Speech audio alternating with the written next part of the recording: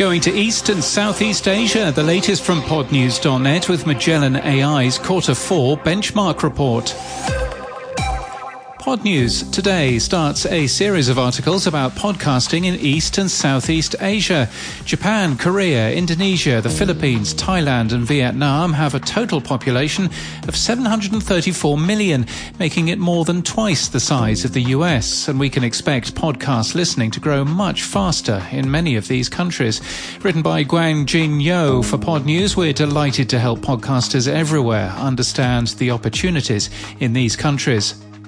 Are US marketers cutting back on programmatic podcast advertising, given all the news recently? Well, no. Research from Acast just released shows that 2/3 of them expect to spend more on podcast advertising this year, and marketers predict programmatic podcast ad spend should triple by 2027. Libsyn has unveiled an integration with YouTube metrics data. Libsyn podcasters will see metrics for shows. AdvertiseCast will also use this data in its marketplace. The AMBIZ has announced its full list of nominees. Voting is up to you. If you're a member of the Podcast Academy, check your email to find out how to vote. The winners will be announced in the International Theatre at the Westgate in Las Vegas on March the 7th. Podcast booking service podcastguests.com has been acquired by serial entrepreneur Brian Scully. No terms were given. Podcast hosting company Osha claims that branded podcasting is growing in audience. They also claim 95% renewal from brands using podcasting.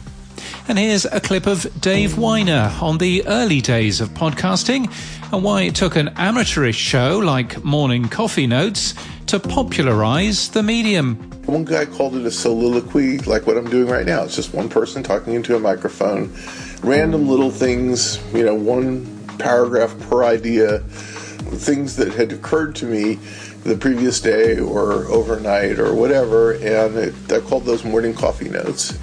When I did it, nobody could miss that I didn't know what I was doing. You'll find more details in our history section at podnews.net/articles. In People News, Malvina Goldfeld has joined Podimo as Chief Product Officer. She's ex-Meta and PayPal. And Johan Quernet has been announced as VP of Growth, a position he's held for 3 months, according to his LinkedIn. He's a former Twitter, Uber and Alibaba exec. And in podcast news, indie podcast Compelled Christian Stories and Testimonies hit 500,000 downloads this week. It took 5 years, says Paul Hastings, but we've finally hit our growth curve. More than 325,000 were in 2022. Harley Quinn and the Joker, Sound Mind, is new today on Spotify in partnership with DC and Warner Brothers. The 7-episode series is the highly anticipated second project to be released as part of Spotify's multi-year agreement.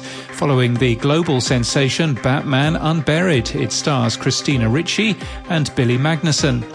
And Body Unboxed is new from educational publisher Pearson. The show will focus on nutrition with certified health experts helping uncover what's clickbait and what's real. It's produced by Neon Hum Media.